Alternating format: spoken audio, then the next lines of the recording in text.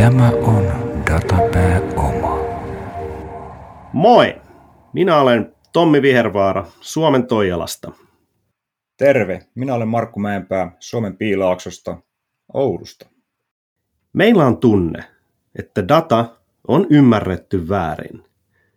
Me autamme ymmärtämään, mistä datassa tuossa 2020-luvun tärkeimmässä aineettomassa pääomassa on kyse. Lue lisää meistä aiheesta datapääoma.fiistä ja verkostoidu LinkedInissä. Tervetuloa mukaan. Tervetuloa Datapääoman 3. jaksoon. Tänään me puhutaan pikkusen niistä rooleista, mitkä siinä datatoimitusketjussa sitten on keskeisimpiä. Ja ihan tästä kerrotaan aluksi vielä, että mikä se datatoimitusketju on. Haluaisitko Tommi vielä lyhyesti kiteyttää tämän kokonaisuuden?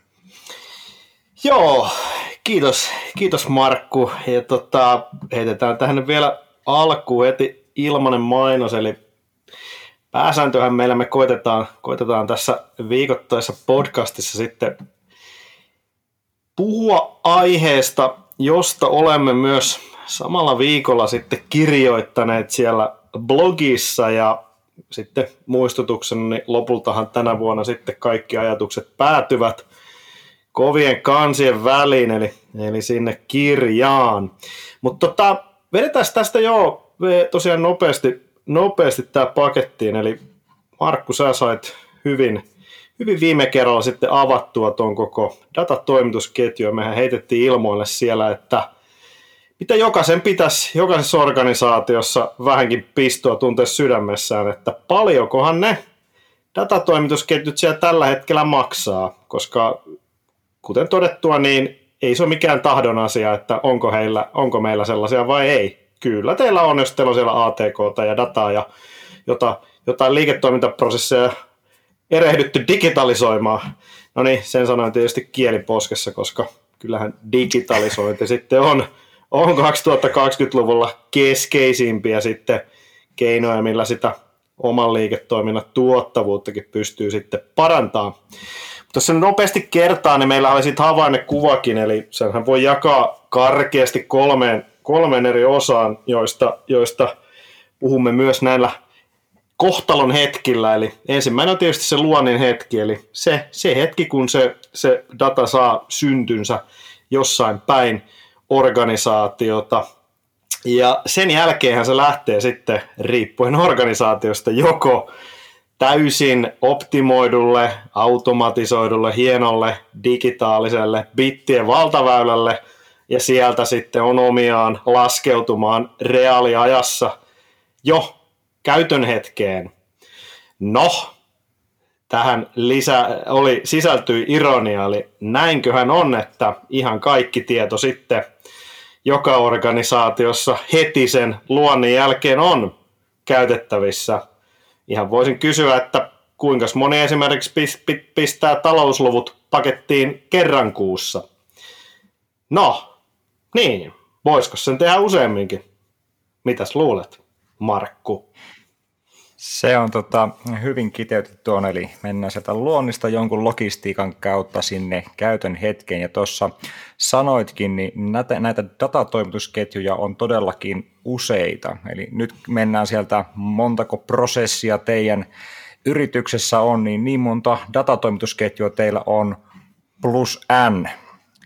Eli Kyllä. Muistetaan se, että me puhutaan datatoimitusketjun johtamisesta ja niistä rooleista, niin ne datatoimitusketjut ovat jokaisessa prosessissa siellä, missä sitä dataa luodaan, aina sinne, missä niitä hyödynnetään.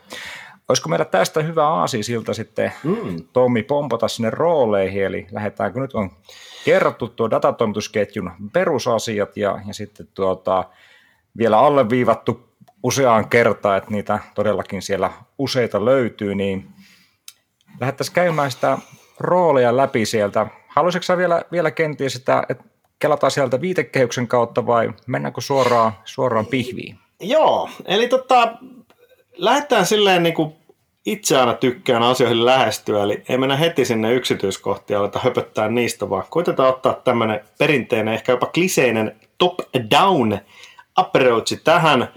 Eli lähdetään sieltä niin kuin ylhäältä ja mennään alas. Ja mä tuossa äsken kelasin läpi sen datatoimitusketjun, mutta ehkä mä voisin vielä korostaa tässä sitä, minkä arvon kuulijat näette sitten tuosta tuoreimmasta blogikirjoituksestakin. Sinne tuodaan ihan visuaaliseen muotoon tämmöinen kuva, mutta ettei vaan erehdyttäisi luuleen, että se data syntyy sitten jossain järjestelmässä. No näinhän se taitaa teknisessä mielessä olla, mutta kyllä tästä kaikesta tulee helpompaa kaikille, kaikissa toimitusketjun vaiheissa, kun ymmärretään se, että se syntyhetki ja se, missä se bitti lähtee liikkeelle, on liiketoimintaprosessi. Eli yrityksesi harjoittama liiketoiminta ja se, miten se ikinä kullakin hetkellä on järjestetty, niin siellä on useita tällaisia erilaisia prosesseja ja sitten tukifunktioita, joista nyt tietysti valitaan tässä vähän huono samaan aikaan niin kuin tyypillisimmät, mutta kuitenkin siinä mielessä turvallisimmat, eli joka paikasta varmaan nyt löytyy vaikkapa myynti ja markkinointi sieltä sitten toiminnasta, ja sitten jos perinteisimpiä tukiprosesseja tai tukitoimintoja haluaa ajatella, niin sieltä vaikka sitten talous ja HR ja miksei nyt sitten ITkin. Ja Mun on melkein pakko tuohon väliin, sä nimittäin sanoit tuossa tosi hienosti tuohon alkuun, ja mä käyn vähän syväspäädyssä. Sä sanoit, että se data syntyy, ei todellakaan sillä järjestelmissä, toki teknisesti se sinne sitten loppuviimeen menee, niin tämä on mun mielestä hyvä sen lyhyt herätys, että datahan on todellakin vaan havaintoja, jota me kirjaamme johonkin. Ja niin, ei se tarvitse olla järjestelmässä. Kyllä, ja se, että ei se myyjän tarvitse viedä sitä sinne CRM, se voi vetää sen ruutupaperia, ohittaa prosessin niin sanotusti ja olla ihan loistava myyjä siltikin. Ei kenenkään tarvitse todennäköisesti edes nähdä datan kautta, että mitä se siellä puuhailee, kunhan se näkyy viivan alla. Juurikin näin, ja helpoimmillahan tämä kaiketi menee vaikka yhden ihmisen organisaatiossa, jolloin sitä ei tarvitse sitä viestintääkään harjoittaa, kun se on siellä omien korvien välissä koko ajan. Mutta tavallaan tämä kuvastaa sitä, tämä kuvastaa sitä, että kyllähän homma lähtee vaikeutumaan, kun organisaatio kasvaa, ja puhumattakaan sitten satojen tai tuhansien tai jopa 10 000 ihmisten organisaatiossa, niin sittenhän tämä homma vaikeutuu, vaan ei muodostu mahdottomaksi, kuten tässä nyt kohta huomataan ja tullaan näkemään.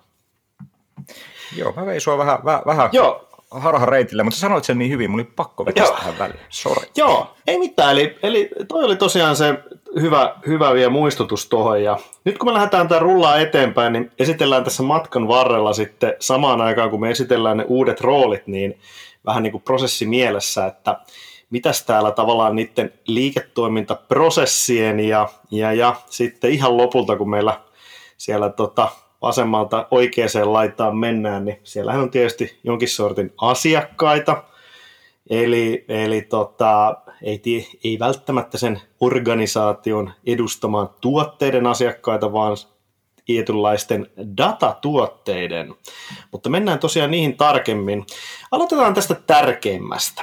Eli niin kuin todettua, se top-down näkökulma ja se hahmo, rooli, kenen tietysti keskeisin vastuu on tässä se, että kun mikä tahansa organisaatio itse päättää tai viimeistään se hallitus päättää, että nyt tehdään tästä meidän firmasta tai Puulaakista dataohjautuva, niin eikö se nyt paras keino päästä liikkeelle ole silloin palkata sinne firmaan joku kaveri, jonka vastuulla voisi nyt esimerkiksi olla tämän asian edistäminen. Eli ainakin, niin, kerro. Ei, se kuulostaisi loogiselta, että asiantuntija olisi työssään. Tuossa mun mielestä hyvä sillä, mä melkein olin sitä mieltä, että sä mietit, että mikä on tärkeintä siellä niin kuin prosessin johtamisessa, että mikä siellä on, mutta sä menitkin tuon datatoimitusketjuprosessin johtamisen tuosta suoraan. Kyllä vaan. Mitä mä vedän sua, top-downissa mun mielestä ollaan vieläkin, mutta mikäs Tommi siellä prosessin johtamisessa on se tärkein rooli, mikä mun mielestä on myös aika helkkarin keskeinen tässä. Joo. Tämä on tosiaan vähän esittelyjärjestyksestä riippuu, mutta maalataan se jo tässä eteen. Eli nyt rakkaat kuulijat, eli tässä tulee se avainymmärrytys ja oivallutus. Eli kun me puhuttiin äsken niistä liiketoiminnan prosesseista ja jossain firmassa puhutaan suoraan prosessin omistajista tai liiketoimintalinjojen johtajista tai miten vaan, niin siellähän meillä sitten on datatoimitusketjun yksi keskeinen rooli, eli liiketoimintajohtaja ja prosessin omistaja. Ja sanotaan näin, että ennen kuin mennään tarkemmin hänen niin kuin, toimenkuvaan ja vastuihin, niin kyllä voidaan tässä jo kohtaa sanoa se, että minkä jo ihmiset saattaakin ymmärtää, niin tämä hahmo on sellainen, joka viime kädessä vastaa sen oman prosessinsa tuottaman datan korrektiudesta, laadusta, mitä ikinä siitä käykään. Haluaisin kuulla kyllä vastaväitteitä ja argumentteja, että kuka muu muka, jos tässä nyt saa sitten vaikkapa Jare Tiihostakin siteerata. Joo, kyllä se loppuviimein on se liiketoimintajohtaja, joka vastaa siitä, mitä sieltä liiketoiminnasta jää viivan alle, niin kyllähän silloin kaikki, mikä sen mukana tulee, niin kuuluu siihen tontille. Sitä kautta hyvin loogisesti juurikin se prosessi ja sitten myöskin se data ja datalaatu ja niistä johtuvat asiat. Ja mun mielestä tuossa on hyvä tuossa tavalla, kun kuitenkin sitten mietitään se, että mitä säkin olet Tommi sanonut jo usean kertaa, että data knows no boundaries, eli tavallaan tässä datalla ei ole näitä liiketoimintarajoja. Ja tämä on myöskin hyvä ymmärtää, että jos meillä on liiketoimintajohtaja A ja liiketoimintajohtaja B, niin sanotaan vaikka se markkinointi ja sitten myynti, niin loppuviimein siellähän kuitenkin samaa datahan siellä pyöritellään, ja tästä tuleekin sitten mielenkiintoinen, että minkälaisia hahmoja siinä tarvitaan, että saadaan se data huilaamaan läpi näiden prosessia aina sinne loppuviimeisen kirjanpitoon asti. Kuka näistä toimitusketjuista sitten vastaa, koska tämä toimitusketjuthan menee sitten läpi näitä liiketoimintaprosessia. Joo, no tässäkin ehkä just keskeistä ymmärtää ja siirrytäänkin itse asiassa seuraavaan vaiheeseen samalla kun me nyt tullaan seuraavaksi esitelleeksi myös ne seuraava rooli. Eli oletan, että viittasit Markku tuossa vihjailevasti tällaisiin asioihin kuin datatuote. Datatuotteet tai datapalvelut, joita jo viime tosiaan kirjoituksessa vähän pääsit esittelemään. Kyllä, sinne päin. Ajattelin, että tästä lasketellaan. Joo, no tuossa on ehkä just keskeistä huomata se, että nyt näitä datatuotteita on itse asiassa 2 tyyppisiä. Eli sä tulit tuossa esitelleeksi niistä sen kinkkisemmän ja vaikeamman, mutta pistetään se tähän heti kärkeen. Eli niin kuin paallolla olevat datan ammattilaiset varmaan tunnistaa, niin kyllähän me puhutaan niistä master data tai ydintieto, perustieto tuotteista, mitä siellä sitten kussakin organisaatiossa keskiössä menee, ja nyt tässä podcastissa taas koitetaan pysyä universaalilla tasolla, niin menee aika monen organisaation osalta oikein, eli voitaisiin ajatella, kun tässä myynnin ja markkinoinnin kautta tätä hahmotellaan, niin eikös meillä siellä sitten perus ydintieto masterdata-tuotteista vaikkapa asiakas ja tuote ja palvelu nyt on aika sellaiset keskeiset, eli myynnihän niistä mielellään pitäisi jotain tietää ja miksei sitten tietysti markkinoinninkin. Se olisi ihan tervettä niin kuin organisaatiossa kuin organisaatiossa, että näiden päälle ymmärretään ja tiedetään. Sä olit menossa tuonne masterdata-tuotteeseen. Mites sä sanoit, että vaikea? Toki siinä sitäkin on. Yleensä ottaen makoen, että unohdettu olisi ehkä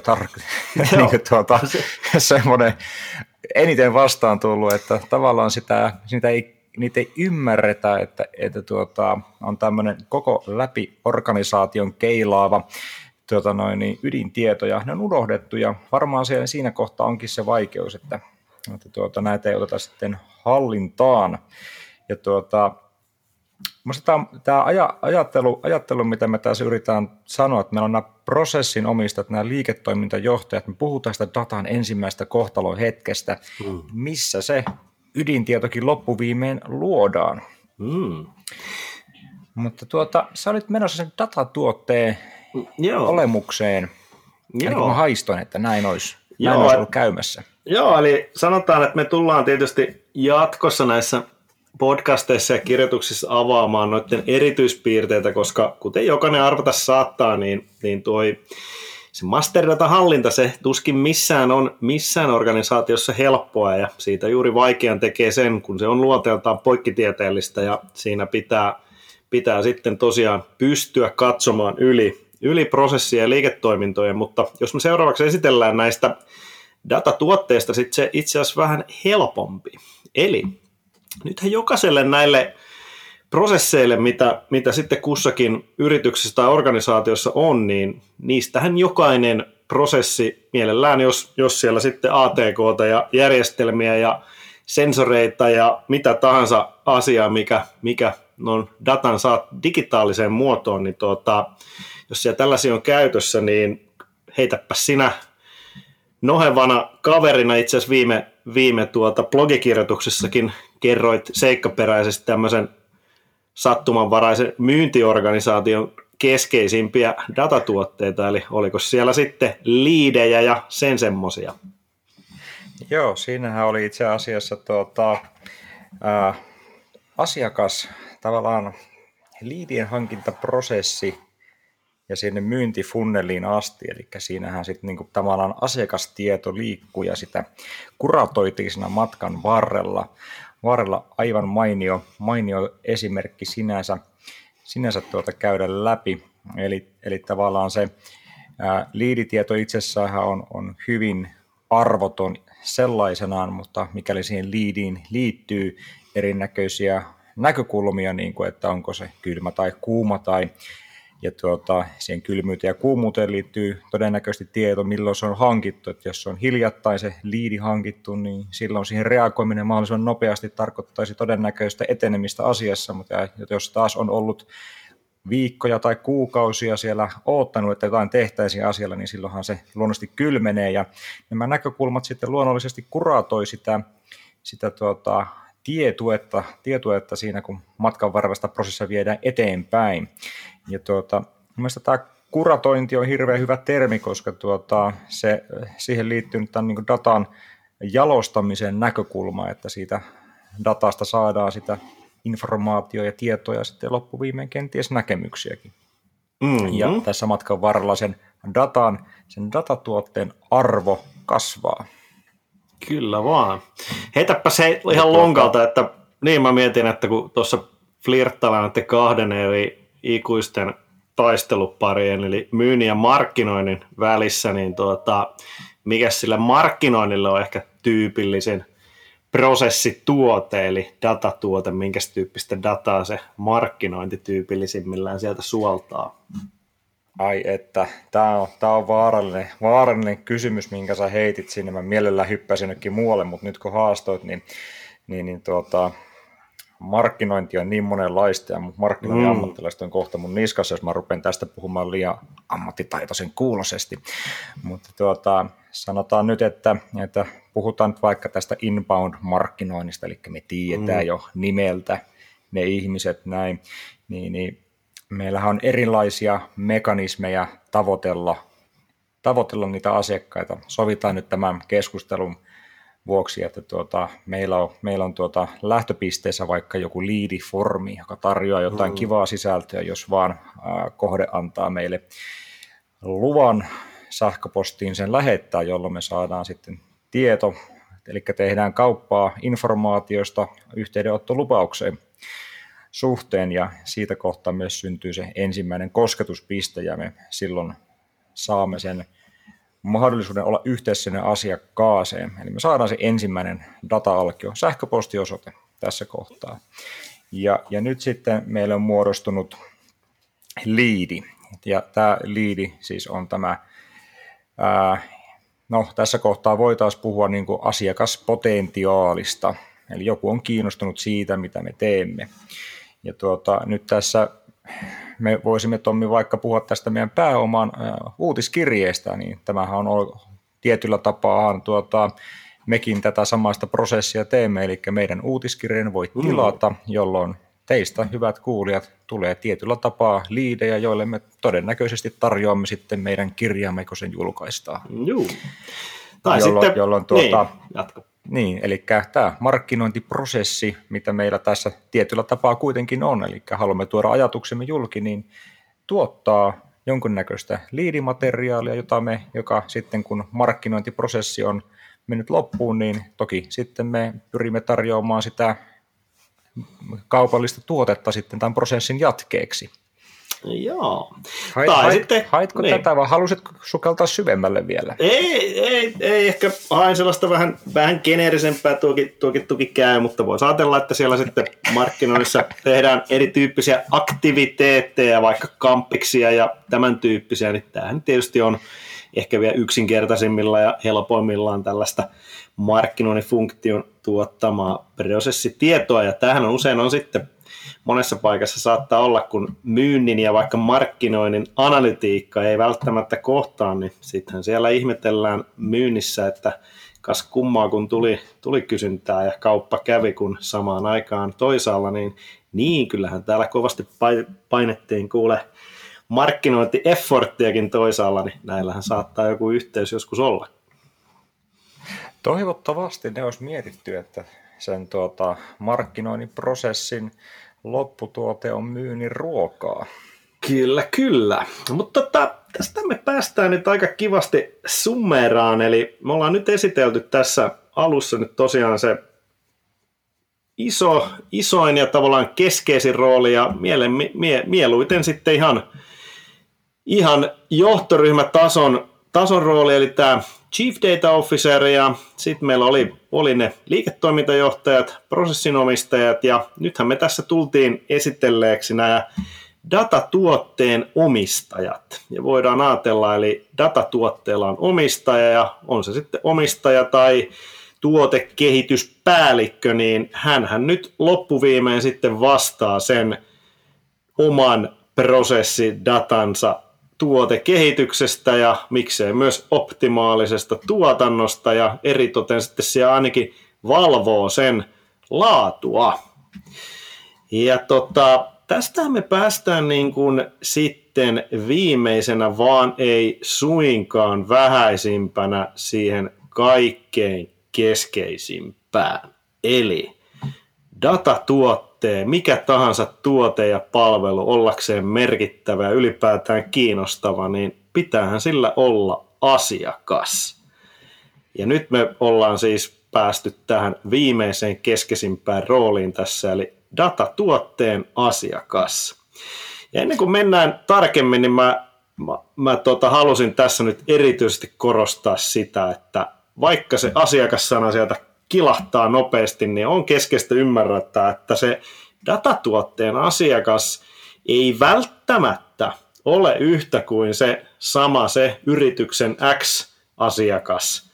Ja siis totta kai näin sanotaan näiden digipalveluiden aikana ja muuta, niin mielellään usein pitääkin olla, mutta tärkeää just hiffata, että se datatuotteen asiakkaita on itse asiassa joka puolella siellä oman organisaation sisällä, sen ulkorajoilla, sen ulkopuolella, sen ekosysteemissä, niitä on siellä sun organisaation toimittajapäässä ja lueties missä, ja itse asiassa parhaimmillaan se menee niin, että niitä voi olla jossain muualla, missä et ikinä ole edes kuvitellut, ja sieltähän ne alkaa orastavasti ne uuden liiketoiminnankin mahdollisuudet löytyä.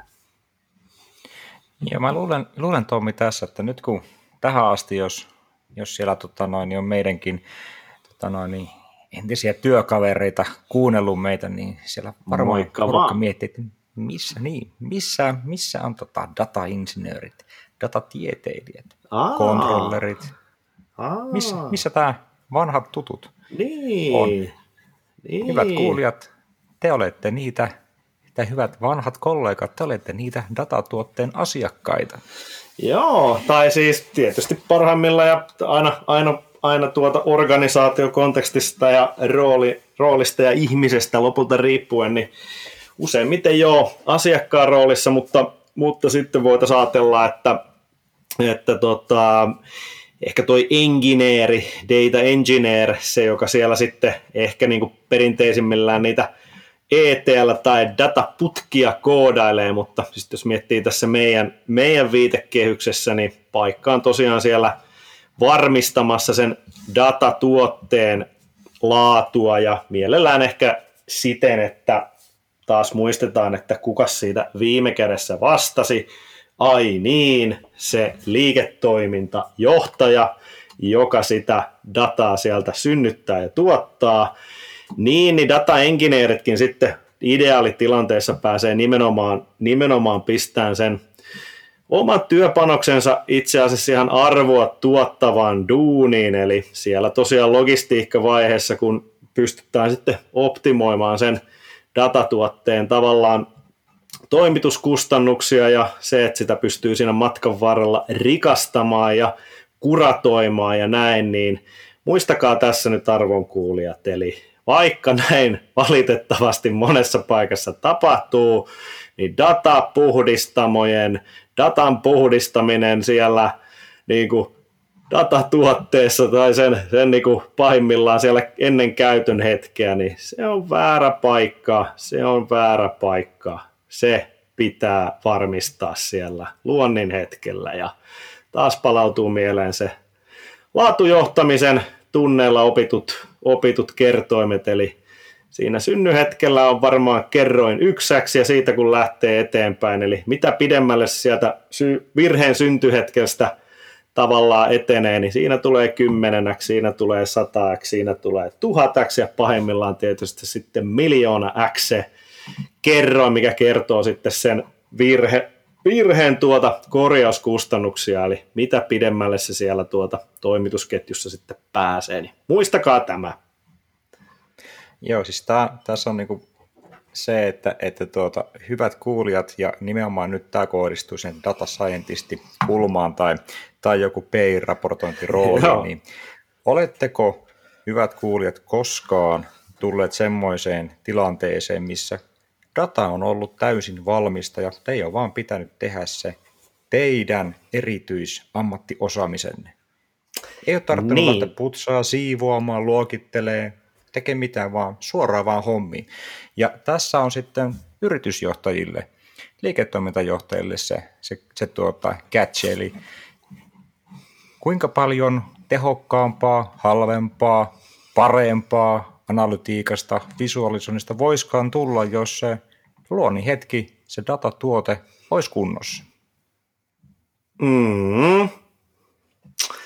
Sitäpä sopii miettiä. Kyllä mä oon aika monen blogipostaukseen ja luen ties varmaan jonkun sitten isommankin tahon analyysejä lukenut, missä sitten kovasti aina tuutataan, että 80% menee sillä data scientistillakin aikaa siihen, kun se keräilee sitä dataa ja puhdistaa ja tekee lue ties mitä, ja 20% se saa sillä sitten tehdä sen, mistä hänelle itse asiassa maksetaan tuosta kaikesta, että hän on tuollaiseen rooliin ja kouluttautunut ja omaksunut sitten tälle liittyviä sitten, tai vaativia taitoja, niin ihan tällainenkin hyvin yksinkertainen niin kuin kysymys, että maksetaankohan hän nyt sitten kaikille ihan oikeasta hommista, vai olisiko kenties syytä kääntää se katse sinne toimitusketjun ylävirralle ja sinne, missä nämä virheet ja vahingot sitten oikeasti tapahtuu, ja vahva suosituksemme tietysti on, että kyllä. Juuri näin. Jos lähdetään käymään vielä, kerrataan, vetään Tommi Summa summarum, joo. Kyllä, eli datatoimitusketjun johtaminen, ja tosiaan siellä se Chief Data Officer rooli, mikä siellä pitäisi olla sen datapelikirjan päällä miettimässä ja katsomassa, että hommat johdetaan oikein yhdessä liiketoimintajohtajien kanssa. Ja luonnollisesti siellä työkaluna datastrategia, strategia työjohtoryhmän kanssa, että kaikille on selvää, että millä säännöillä ja tavoilla ollaan menossa eteenpäin. Ja luonnollisesti tässä myöskin on jossain kohtaa mainittu datan palvelumuotoilusta, että miten sitä tehdään, minkälaista informaatiomuotoilua siellä on, niin nämä on niitä juttuja, ja mitä olisi johtaja ilman kunnon vastuuta, niin tämä datatoimitusketjun tulosvastuu, niin kenellä se on läpi koko organisaation kaikkien prosessien. Tämä on tavallaan se niin kuin ylätason kiteytys. Sä Tommi tuossa tulevassa blogipostauksessa varmastikin kiteytät tämän niin kuin vielä, avaat tätä vielä enemmänkin ja sieltä siitä sitten lisää. Toki. Joo, tosiaan tulit siinä maininneeksi, että on Chief Data Officeri ja toki hän tosiaan sitten vielä viime kädessä toimii tällaisena. Hän on muutosjohtaja, muutosagentti, ylin mahdollinen sellainen ja voidaan kutsua myös eräänlaiseksi datan kulttuuriministeriksi, eli luoja edesauttaa tällaisen dataohjautuva kulttuurin syntymistä ja sen evoluutiota sitten. Ja sanotaan nyt, että jos tässä nyt tulee liian kauniita puhuttua, että mitä se konkreettisimmillaan on, niin kyllä hän on viimeistään sitten se kaveri, joka takoo siellä organisaatiossa jokaisen kaaliin, että se data ei ole IT-asia, ja sitten kun siellä kaikki tykkää analytiikkaa ja tekoälyä tehdä, niin muistetaan, että se ei ole se ainoa päämäärä, tai jos on, niin olisi syytä kääntää se katse tosiaan sinne, että montakohan eri arvoa hukkaavaa ja kustannuksia lisäävää vaihetta siellä organisaatiossa tapahtuu ennen kuin ne analytiikka- ja tekoälyekspertit siellä pääsee sitten arvoa tuottamaan. Näin.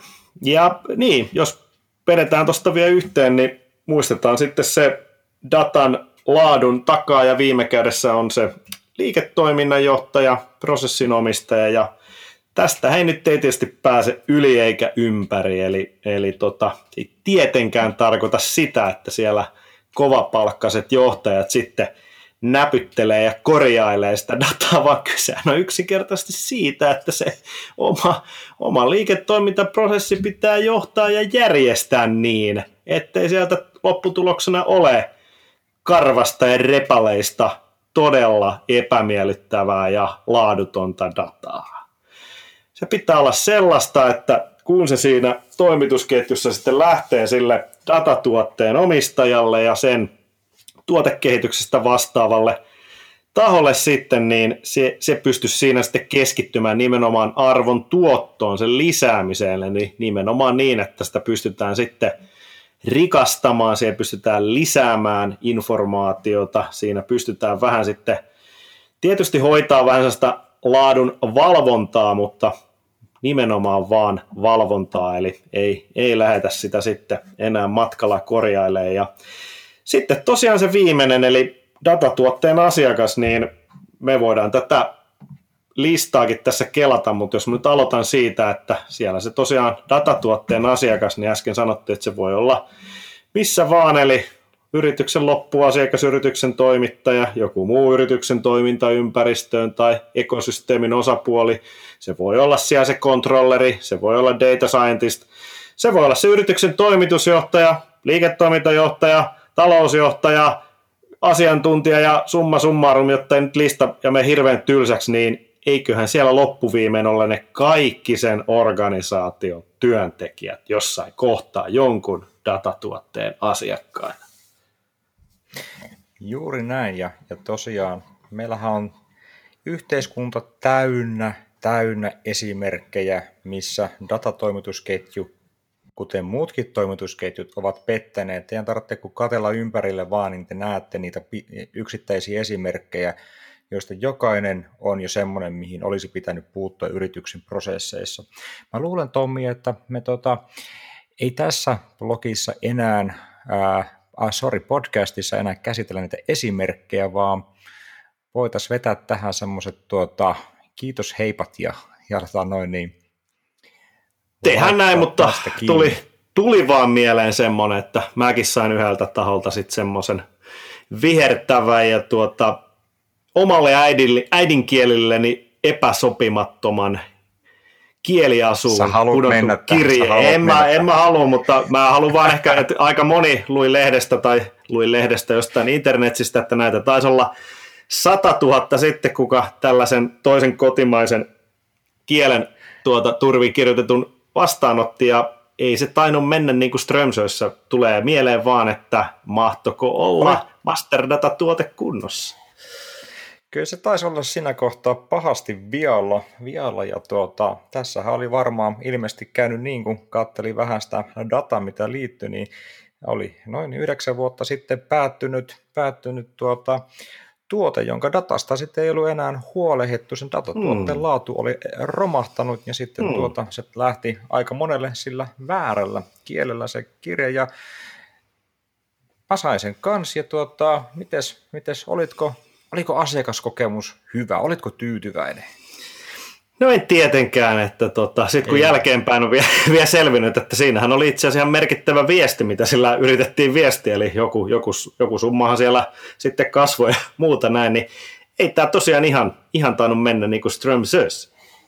Ei, ja sitten siitä kun lähtee miettimään, että jos se olisi lähtenyt kerralla kondiksessa, niin siinä olisi ollut pikkasen kustannussäästöä, mutta sekä isosti sitä vähennetty mainehaittaa. Olkoon se meillä nyt tosiaan varoittava ja viimeaikaisin kouriin tuntuva esimerkki tämän asian tärkeydestä. Eli hyvät kuulijat, kaikki siellä aloilla ja blogin lukijat ja muut, niin muistakaa, tämä on tärkeä asia. Pidetään omista datapääomistamme, datatuotteistamme huolta ja muistetaan, että kyllä se parhaiten hoidettuna ja parhaiten johdettuna, niin kyllä se vaan tuppaa sitten monessa organisaatiossa, se ei vielä ole, niin tulee olemaan se 2020-luvun tärkein aineeton pääoma. Pitäkää siitä huolta. Kiitos Tommi ja hei, meidät löytää datapääoma.fiistä, verkostoidutaan linkkareissa, heittäkää meille niitä kysymyksiä tulemaan, me ollaan saatu tosi hyvää kirjallista palautetta, suullista palautetta. Ja me tullaan käsittelemään nämä teidän palautteet toki myöskin podcastissa, sitten spesiaalijaksossa, niin laittakaa ihmeessä palautteet tulemaan, arvostamme suuresti, kiitoksia ja moi moi! Juuri näin kuvia näihin tunnelmiin, kiitoksia ja kuulemiin.